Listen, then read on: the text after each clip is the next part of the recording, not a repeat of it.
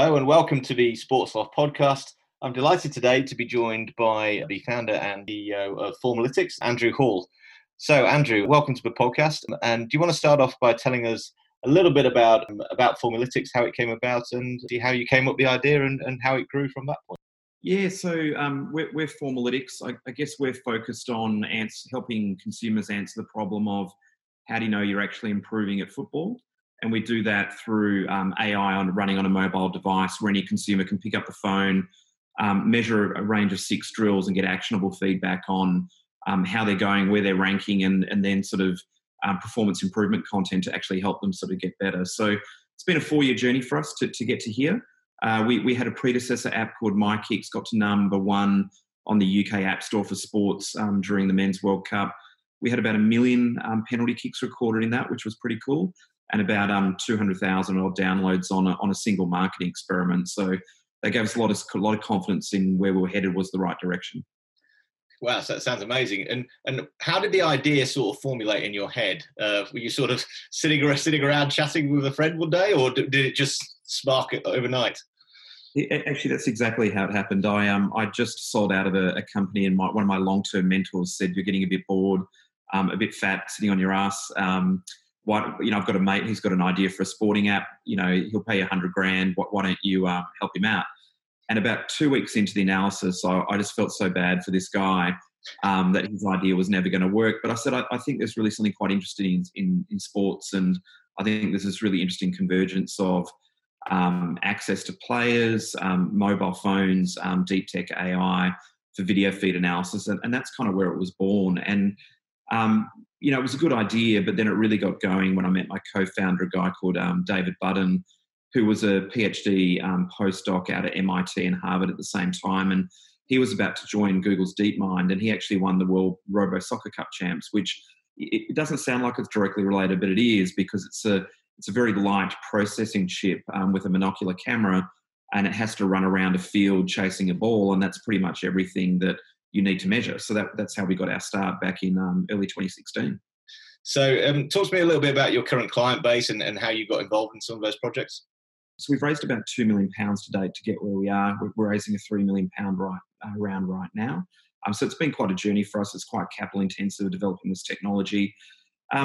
Really, for us, the key partner we have at the moment, which has been announced, is UEFA has announced that they've signed us to deliver a white label version of what we're doing. And we're in discussions literally right now with some of the biggest names in football to come and be the talent inside the masterclass that helps the users actually improve. So we're developing a bank of 180 different videos across 6 skills, and based upon where you're graded through the technology, you can have a personalised program constructed for you, delivered by some of the best current players and former players of all time. So can't say who that is yet because it's not quite signed off. And we also are in deep discussions with a major football conglomerate about investment and running an investment process with a few others alongside there. So UEFA is our landmark client, I guess you would say, on the white label version.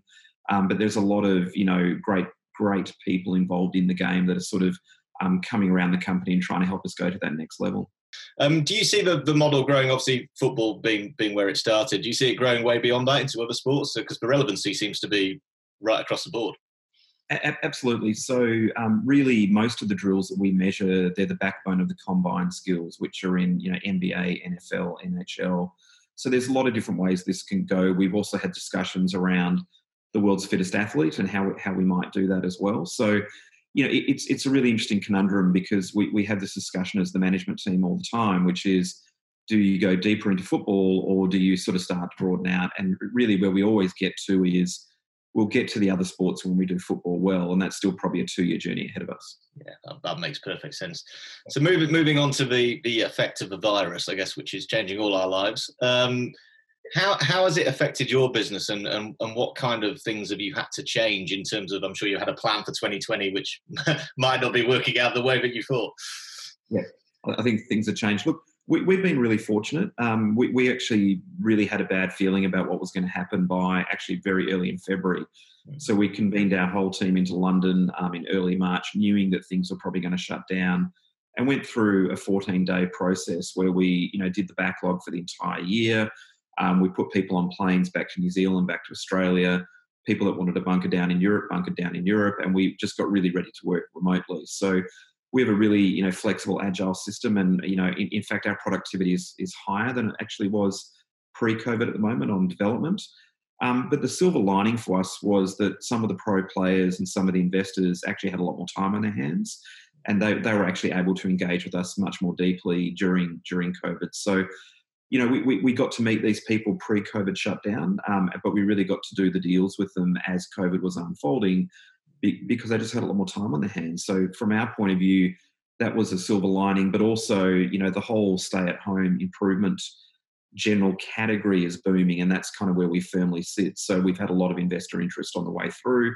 We've seen our old app MyKicks have a very big uptick again in usage. So everything's sort of pointing in the right direction for us at the moment. We've been quite lucky. Haven't closed our round yet, but we're definitely very close to term sheet stage. We've been incredibly fortunate. We thought we'd be out raising April. I guess we're sort of, really raising June, July, August now. We're lucky we've got runway, kind of to the end of the year, and a very supportive existing investor base. So for us, no major problems yet, although there was certainly some uncertain moments in March and April when we weren't sure what was going to happen in the markets. What we've definitely seen is the VCs are very focused on their own existing portfolio, but some of the football investors are very much, using this time to look for opportunities. And in terms of on I guess a personal basis, obviously you've got a team around you who are heavily focused and developing, and I guess this situation must have had a toll on them. They're balancing families, everybody sort of had to scatter back to where they came from. How have they been coping? Yeah, I think up and down. I think the up is that the business is going well, so everyone's quite motivated. We're very lucky in places like Australia and New Zealand where our lockdown was very short and we were out and about. I think, people in London are really struggling. Lucky everyone in our London team doesn't have kids. So I've heard how hard that is. I certainly went through that here in Australia, and it was very hard homeschooling while trying to work. But we've been lucky that, most of the London teams, late 20s, early 30s, kidless for now.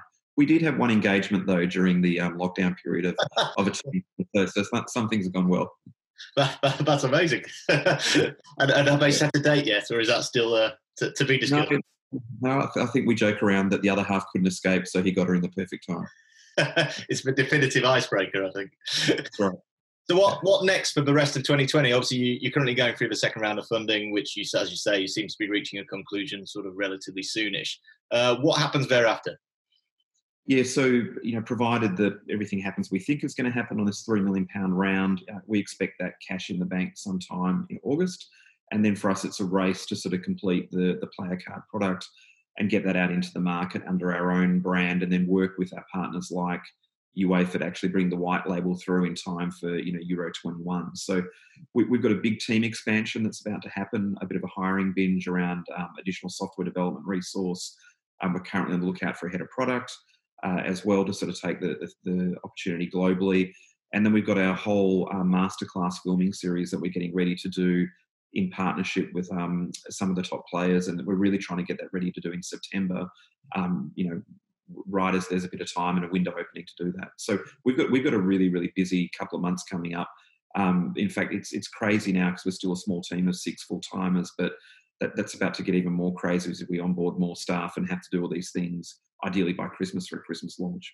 Well, listen, Andrew, thanks very much for sparing the time. Much appreciated, and good luck for the rest of the year, and no doubt we'll catch up again with you soon.